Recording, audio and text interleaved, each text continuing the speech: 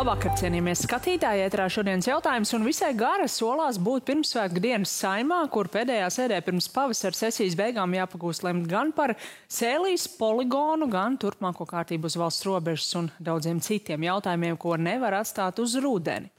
Tiesa nav izslēdzams, ka Saeimai nāksies sanākt vēl arī vasarā uz kādu ārkārtas sēdi, ja nu gadījumā būtu jāapstiprina izmaiņas valdībā. Cik reāli šāda iespēja un vai atsevišķi opozīcijas partiju aktivitātes varētu novest nevien pie ministru, bet arī deputātu nomaiņas? To šokar jautāšu Saeimas priekšsēdētājiem Edvardam Smiltēnam no apvienotā saraksta. Labvakar! Sveicināt, labvakar. Šodien turpinās jaunās vienotības organizētās sarunas ar sesijas un progresīviem, kuri ir aicināti, bet nenāk arī Nacionālā apvienība un apvienotais saraksts. No jūsu abu partiju puses ir izskanējuši gan apzīmējumi cirks, gan teātris šim visam, norādot uz to, ka jaunā vienotība šādi mēģina piesekt centienus veidot jaunu valdību. Bet, jāsaka, arī jūs pats, piemēram, pagājušajā nedēļā šo Kariņa demisijas balsojumu Saeimā pēc tam nodēvējot par svaigu mandātu esošajai valdībai strādāt. Es teiktu, ka arī jūs ar šo izteikumu esat visnotaļ ignorējis tomēr tos reālos procesus, kas notiek šobrīd koalīcijā. Cik droši jūs esat, ka līdz rudens sesijai nebūs jāsanāk vēlreiz vasarā, lai lemtu jau par izmaiņām valdībā? Es patiesi tā arī, kā es pateicu, tā arī es domāju. Latvijas Republikas Saeima ir runājusi, Latvijas Republikas Saeima ir teikusi savu vārdu un uzlikusi par pienākumu, ne tikai devusi jaunu svaigu mandātu, bet uzlikusi par pienākumu šai 3 politisko spēku koalīcijai, vienotība, apvienotais saraksts un Nacionālā apvienība, nevis runāt, bet strādāt. Vai tur tā doma bija balsotājiem tāda? Un tā ietvaros, protams, ir skaidrs, ka šis balsojums parādīja, ka apvienotais saraksts un Nacionālā apvienība ir uzticami šīs koalīcijas partneri. Mēs katrā savā jomā darām maksimumu šobrīd, ko varam, lai izpildītu valdības deklarāciju, virzam cik vien strauji iespējams uz priekšu arī tās prioritātes, kas katram ir pienākumos, jo ir jau notikusi šo darbu sadale. Savukārt opozīcijas partijas pierādīja to, ka viņām nav ne mazāko faktiski nolūku šādā 3 politisko spēku koalīcijā kļūt par 4. un 5. partneri. Tā gan ir jūsu interpretācija, ko opozīcijas partijas pašas noliedz. Es redzu balsojumus. Un balsojumos faktiski, kas ir šī balsojuma lēmuma projekts? Faktiski gāzt premjeru Krišjānu Kariņu. Šīs partijas, sesijas, progresīvie, Rosļikova kungs ar stabilitāti kopā un tātad Šleser kungs ar Latviju pirmajā vietā kopā balsoja, lai pieprasītu un faktiski īstenotu demisiju premjeram Krišjānam Kariņam. Esošais prezidents Egils Levits ir vairāk paudis, ka viņa ieskatā šī esošā koalīcija ir šobrīd labākā iespējamā un ka viņš nevēlētos, ka tā sastāv šajā laikā mainās. Vienlaikus tādus pārmetums par koalīcijas šūpošanu viņš neraida jaunās vienotības virzienā, ka varbūt varētu sagaidīt, bet viņš met akmeni tieši apvienotā saraksta dārziņā. Un noskatīsimies fragmentu, ko prezidents teica pie Latvijas radio kolēģiem raidījumā Krustpunktā. Šis viss, kas sakot, riņķedancis iesākās ar to, ka apvienotās saraksts, nekonsultējoties ar saviem partneriem, koalīcijas partneriem, kas atbilstu parlamentārās koalīcijas loģikai, mēģināja dabūt cauri savu kandidātu. Un man jāsaka, es jau iepriekš to teicu, tā tas neiet, ir zinām parlamentārā loģika. Ja tu strādā pret loģiku, tad tā var, pavērsties pret tevi. Un tagad, protams, apvienotais saraksts ir situācijas priekšā, nav dabūjis savu valsts prezidentu, un iespējams arī vairs nebūs koalīcijā. Es ceru, ka tas tā nebūs, bet... To, ka apvienotais saraksts pārreikinājās, tā galu galā vēl rezumēja prezidents Levits. Pārreikinājāties taču. Nē, es domāju, prezidents Levits ieies Latvijas vēsturē ar vienu ļoti spilgtu tēzi, ko viņš teica. Šajā pat radio intervijā. Ne ar manām rokām. Bet atbildot tagad uz to, ko teica prezidents Levits. Tas ir, ko paliks Latvijas vēsturē prezidents Egils Levits, skaidri norādot, ka viņš neatbalstīs šādu, manuprāt, bīstamu koalīciju ar Lemberga kungu un sesijas. Bet runājot par apvienoto sarakstu, mēs ļoti stingri turamies pie satversmes burta un gara. Proti. Un mēs arī solījām pirms vēlēšanām, mūsu vēlēšanu kampaņā braucot ar šo skaisto margrietiņām aplīmētu autobusu. Visur mēs solījām arī debatēs, ka mēs virzīsim savu prezidenta amata kandidātu. Veidojot šo ļoti smagā ceļā tapušo koalīciju, mēs nevārda koalīcijas ietvaros neapspriedām, kādai būtu jābūt kārtībai, kā virzīt prezidenta kandidātu, un mēs sapratām, ka katra partija virzīs savu kandidātu, mēs izvirzījām savu, lai sāktu diskusijas par to. Tātad ievērojot stingri satversmes burtu un garu. Nu, pie šāda iznākuma, kāds šobrīd... Un Pīlēnkungs pats teica, ka viņš nemaz neapvainosies, vai mēs būsim priecīgi par jebkuru rezultātu, un rezultāts ir labs. Saeimā ir spējīgi pieņemt lēmumus, ir ievēlēts Latvijas valsts prezidents Edgars Smiltēns. Pie šāda iznākuma, kāds šobrīd ir, kad Pīlēnkungs nav ievēlēts, jums, protams, ir viegli teikt, un jūs to arī visur medijos sakat, ka jūs neesat mēģinājuši nekādā veidā tirgoties par atbalstu Pīlēnkungam. Vienlaikus, piemēram, premjers Kariņš žurnālā ir teicis, ka arī apvienotais saraksts ir runājis ar opozīcijas partijām tieši par citu koalīciju, un viņš arī konkrēti saka, ka pat Andris Šķēle esot zvanījis vienam no jaunās vienotības deputātiem saistībā ar Pīlēna balsojumu. Kariņš melo? Es tikai varu pateikt vienu. Arī es šeit, tieši šajā vietā sēžot pie jums intervijā, un arī rīta panorāmā šeit blakām, es skaidri teicu, es nepieļaušu, it sevišķi attiecībā uz manu partiju apvienību apvienotais saraksts, politisko tirgu, tirgojot, pērkot vai pārdodot prezidenta krēslu pret vietu valdībā vai ko citu. Un to es, kā Saeimas priekšsēdētājs, arī esmu nodrošinājis attiecībā uz apvienoto sarakstu. Mēs neesam tirgojušies. Es vēl atceros otrdienas vakaru sēdēju Uldis Pīlēns manā kabinetā. Un mēs nolēmām, ka faktiski mēs rītā, trešdienā, ejam uz zaudējumu, jo mēs nepiekritām tiem piedāvājumiem, kas nāca no opozīcijas partijām. Bet varbūt kaut kāds no tām lietām ir notikušas, jums nezinot. Tomēr apvienotais saraksts sastāv no vairākām daļām, kaut ko var arī nezināt. Rezultāts ir uz tablo. Tablo rezultāts ir prezidenta ievēlēšana ar 52 balsīm. ZZS, Edvardu Lemberga ZZS, balsojot un dodot šīs kritiskās balsis, balsojot partijai progresīvie un balsojot partijai jaunā vienotība, partija apvienībai. Mūsu gadījumā mums citu balsu pārējās nebija. Bet tad es tomēr uzdošu vēlreiz šo jautājumu, uz ko jūs neatbildējāt. Es atstāstīju, ko premjers Kariņš ir teicis žurnālā tad viņš melo? Man atšķirībā no citiem politiķiem nav sirsnīgas bildes ar rokas spiedieniem Andrim Šķēlem. Nekad neesmu ar viņu runājis tikšanos un ticies. Tāpat arī nedz arī tikšanās ar Edvardu Lembergu vai kādiem citiem. Smiltēnkungs vai Kariņš melo par to, ko viņš saka? Šīs lietas un turu tīru savu perimetru, ar ko es tiekos un par ko runāju. Tātad pierādījums galdā. Manā gadījumā pierādījums galdā ir fizisks, faktisks balsojums. 52 balsis par. Vai tas ir izraisījis kādu īpašu līgumu vai nav? Par to spriest var tikai spekulējot, vai šīs sarunas paplašināšanas sarunas, vai kas ir mēģinājums atprečot šo līgumu. Bet mūsu gadījumā es stingri turēju savus kolēģus grožos un skaidri pateicu arī frakcijā. Mēs netirgosimies, mēs stingri ievērosim šos principus. Sociālajos tīklos tika diezgan plaši apspriests jūsu paustais pie kolēģa Jāņa Dombura, ka arī citu valstu vēstnieki esot noraizējušies par politisko situāciju Latvijā. Varbūt jūs varat precizēt, par ko konkrēti viņi ir noraizējušies, jo tā gluži vienkārši koalīcijas partija maiņa diez vai varētu satraukt citu valstu vēstniekus. Vēstnieki noraizējušies, jo viņi nevarēja saprast un izsakot līdzi situācijai, kas izraisījās uzreiz pēc prezidenta vēlēšanām. Nebija skaidrs šīs kopsakarības, un par ko satraucās vēstnieki. Mēs atrodamies faktiski hibrīda kara situācijā. Pret Latviju, Baltiju ir vērsts hibrīda karš.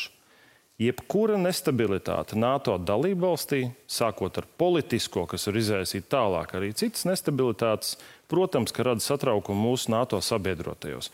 Līdz ar to šie jautājumi par to, kas notiek, kā to interpretēt, tie ir adekvāti. Mums ir ārlietu piecinieks, tātad premjers, prezidents es un ārlietu komisijas vadītājs un arī ārlietu ministrs. Mums pieciem ir tas lielākais pienākums ārvalstu partneriem skaidrot. Bet tad jūs tos vēstniekus nomierinājāt, respektīvi viņi nāca ar šīm bažām par to, ka ir nestabilitāte Latvijā un jūs viņiem pateicāt, piemēram, Šveices vēstnieks pie viena galda pulcināja, tas jau bija stipri pēc vēlēšanām, pie viena galda pulcināja NATO, bet ne Eiropas Savienības vēstniekus, ASV, Lielbritānija, Norvēģija un citi.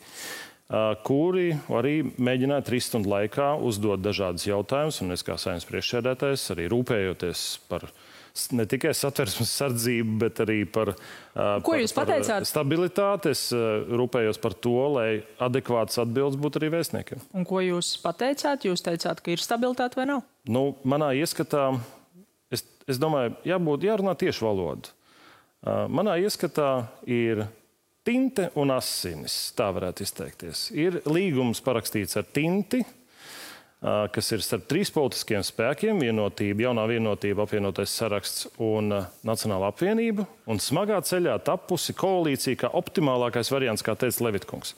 Un iespējams ir līgums parakstīts ar asinīm prezidenta vēlēšanās, un šobrīd notiek mēģinājums to tinti ar asinīm sajaukt kopā. Bet tas tā nestrādās. Tāpēc mēs aicinām skaidri novilkt tās līnijas. Mums ir svaigs mandāts valdībai. Un tas ir uzlicis pienākums strādāt. Sabiedrība pieprasa mums strādāt. Un 54 balsis ir pilnīgi optimāli un pietiekami, lai visu izdarītu tas, par ko mēs esam vienojušies valdības deklarācijā un rīcības plānā. Un savukārt, jebkuras alternatīvas būtu šobrīd skaidri jānodala, jāpasaka, piedodiet, šis te asins līgums, vai kā to saukt, nav spēkā. Tad es tieši par šādu alternatīvu tomēr arī jums pajautāšu, jo vai jūs šobrīd varat skaidri pateikt, ka apvienotais saraksts nekādos apstākļos neiet koalīcijā ar sēdēs, jo vakar es šo arī jautāju Tavara kungam, un viņš tā skaidri neatbildēja. Viņš principā teica, ka tā tad būtu jauna situācija no jaunās vienotības puses iniciēta, un ka tad būtu jālemj, ka pagaidām šāda lēmuma apvienotajiem sarakstam nav. Tas nav tāds kategorisks, nē, mēs nekādā gadījumā neiesim. Vai jūs varat pateikt tādu nē? Koalīciju nedrīkstētu salīdzināt, bet es varu mēģināt salīdzināt šo situāciju ar laulību. Un ja tu reiz noslēdzi šo te un devi savu solījumu, viņu pildi. Un mums ir 2 reizes jau bijis balsojums par šādas valdības apstiprināšanu, mandātu došanu. Mēs esam uzticīgs partneris šai valdībai un cenšamies pēc iespējas labāk izpildīt savu partneru pienākumu, īstenojot valdības deklarāciju un rīcības plānu. Un tikmēr jaunā vienotība tiekas... Piemērs sadarbībai. Smiltēnu kungs, jaunā vienotība tiekas, lai kādi būtu labie piemēri ar sēdēs un progresīviem šobrīd runā. Tāda ir realitāte. Tāpēc bija mans konkrētais jautājums, un es gribētu konkrētu atbildi. Vai jūs varat pateikt, ka apvienotais saraksts neies koalīcijā ar sēdēs? Manos spēkos nav aizliegt tikties jaunajai vienotībai ar tiem partneriem, kas balsoja par prezidenta ievēlēšanu. Mūsu spēkos nav aizliegt to. Bet mēs skaidri sakām, ka mēs līdz Saeimas termiņa beigām esam gatavi strādāt šajā 54 balsu koalīcijā, atbalstīt premjeru Kariņu, lai varētu izpildīt solījumus. Un, ja gadījumā citi partneri nebūs gatavi, vai jūs iesiet citā koalīcijā, kurā būtu Zaļo un Zemnieku savienība? Tā būs jauna situācija, kur šobrīd NATO samita priekšvakarā, šobrīd, ka mēs esam hibrīda kara uzbrukuma mērķis, tā ir absolūti nepieļaujama. Un es pateikšu vairāk. Šobrīd ministrijas iestādes jau gan arī mēnesi faktiski dzīvos koferiem. Mēs nevaram atļauties to, ka valstī tiek bremzēti procesi kaut kādās mistiskās gaidās. Es tiešām aicinu kolēģis no jaunās vienotības skaidri novelciet līniju, ka tās sarunas, kas ir ar sēdēs un progresīviem, tās ir sarunas ar opozīciju, nevis mēģinājums uzbūvēt jaunu valdību. Jā, jo ir saistības, un tikko Saeima ir iedevusi mandātu šai valdībai. Un izskanēja arī aicinājums no jūsu Nacionālās apvienības puses nedēļas līdz 2 nedēļu laikā šo skaidrību dot. Jaunā vienotība šeit sēdēja un teica, ka tas ir partneru uzstādījums. Viņiem šāda 2 nedēļu grafika nav. Priekšā ir dziesmu svētki, NATO samits, prezidenta inaugurācija un iespējams vēl kādas sarunas. Un ko jūs varat darīt, tikai gaidīt? Es neteiktu, ka kāda termiņa nepieciešama. Tas ir jautājums par katra politiķa atbildību procesu priekšā, savas valsts priekšā. Nevar atstāt ilgu neskaidrību par politisko stabilitāti, par to, kas tad ir tās robežas, kas ir valdība, kas ir opozīcija, tāpēc, kad ir jāizdara darbi. Un, ja ir skaidrība, tad visi 100% enerģiju velta tam, nevis kaut kādiem paralēliem procesiem, kas kavē šos darbus. Bet ko jūs darīsiet, ja partneri neviesīs šo skaidrību? Tas ir partneru ziņā būt atbildīgiem un ātrāk to izdarīt. Jā, tikmēr tās 2 opozīcijas partijas, kas šobrīd netiek aicināts ne uz kādām sarunām, stabilitātei un Latvija pirmā vietā plāno kopā tātad vākt parakstus referendumam par Saeimas atlaišanu. Cik realistiski, protams, tas ir liels parakstu skaits. Mēs zinām, šī latiņa ir ļoti augstī uzlikta. 150 000. Tieši tā. Cik realistiski jūs vērtējat, ka varētu savākt, redzot gan Šlesera kunga partijas reitingu pieaugumu, gan arī iedomājoties, kādu sabiedrības daļu varētu uzrunāt Rosļiko kungu? Nu, ko gan viņi citu varētu darīt, ja šī Saeima ir pieņēmusi ne tikai šajā īsajā periodā vairāk kā 300 likumus, bet arī 200 lēmumu projektus, no kuriem liela daļa ir par Krievijas nosodījumu, Krievijas atbildības noteikšanu, par atbalstu Ukrainai, Krievijas atzīšanu par terorismu atbalstošu valsti, Vāgneru grupas atzīšanu par teroristisku organizāciju. Es varu uzskaitīt daudz. NATO samitā es pārstāvēju Latviju šajā parlamentārajā dimensijā. Mēs ievadījām jau šo stāstu ar Saeimas deklarāciju par to, ka jādod skaidrs ceļakarte Ukrainas iestāšanai NATO.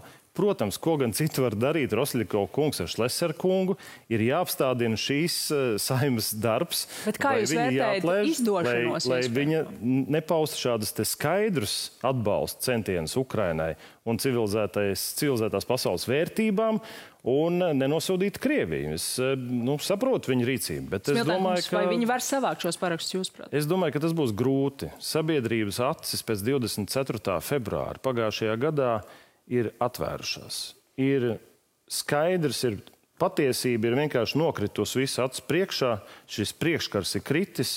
Kas ir Putins, kas ir Putina režīms, cik asiņains viņš ir, cik liels zvērības un šausmas šie cilvēki gatavi sagādāt tūkstošiem cilvēku, slepkavojot bērnus, nolaupot un tā tālāk, ja? Spridzinot dzelzceļa stacijas. Tomēr vākt parakstus par Saeimas atlaišanu nav gluži tas pats, kas vāks parakstus par vai pret Putina režīmu. Es vilktu paralēlus, jo šī Saeima absolūti stingri stāv šajā eiroatlantiskajā orientācijā, absolūti bez šaubām nostājusies ir taisnības pusē, atbalsta Ukrainu kā neviens, mēs esam līderos, starp valstīm iespējams, arī pēc piegādātā apjoma, teiksim, cik ir iespējams pret mūsu iekšzemes koproduktu un tā tālāk.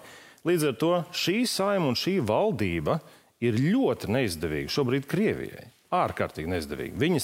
Viņas mēģinājums gāzt, tas būtu Putina tiešajās interesēs. Jā, mēs redzam arī rīt Saeimas sēdē, ka solās būtu tiešām gara paredzētos lēmumus par Sēlijas poligonu, par robežas un robežsardzes likumiem. Starp citu, attiecībā uz šo pēdējo, tur ir izskanējusi kritika no Eiropas padomes cilvēktiesību komisārs saistībā ar migrantu atgrūšanu un ielaišanu.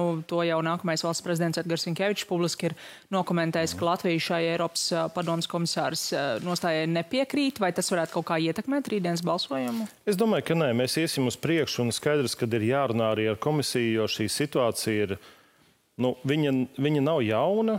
Mēs jau ilgāku laiku saskaramies ar tātad, es teiktu, ar ieroču pielietošanu. Migranti ir pārvērsti par ieročiem.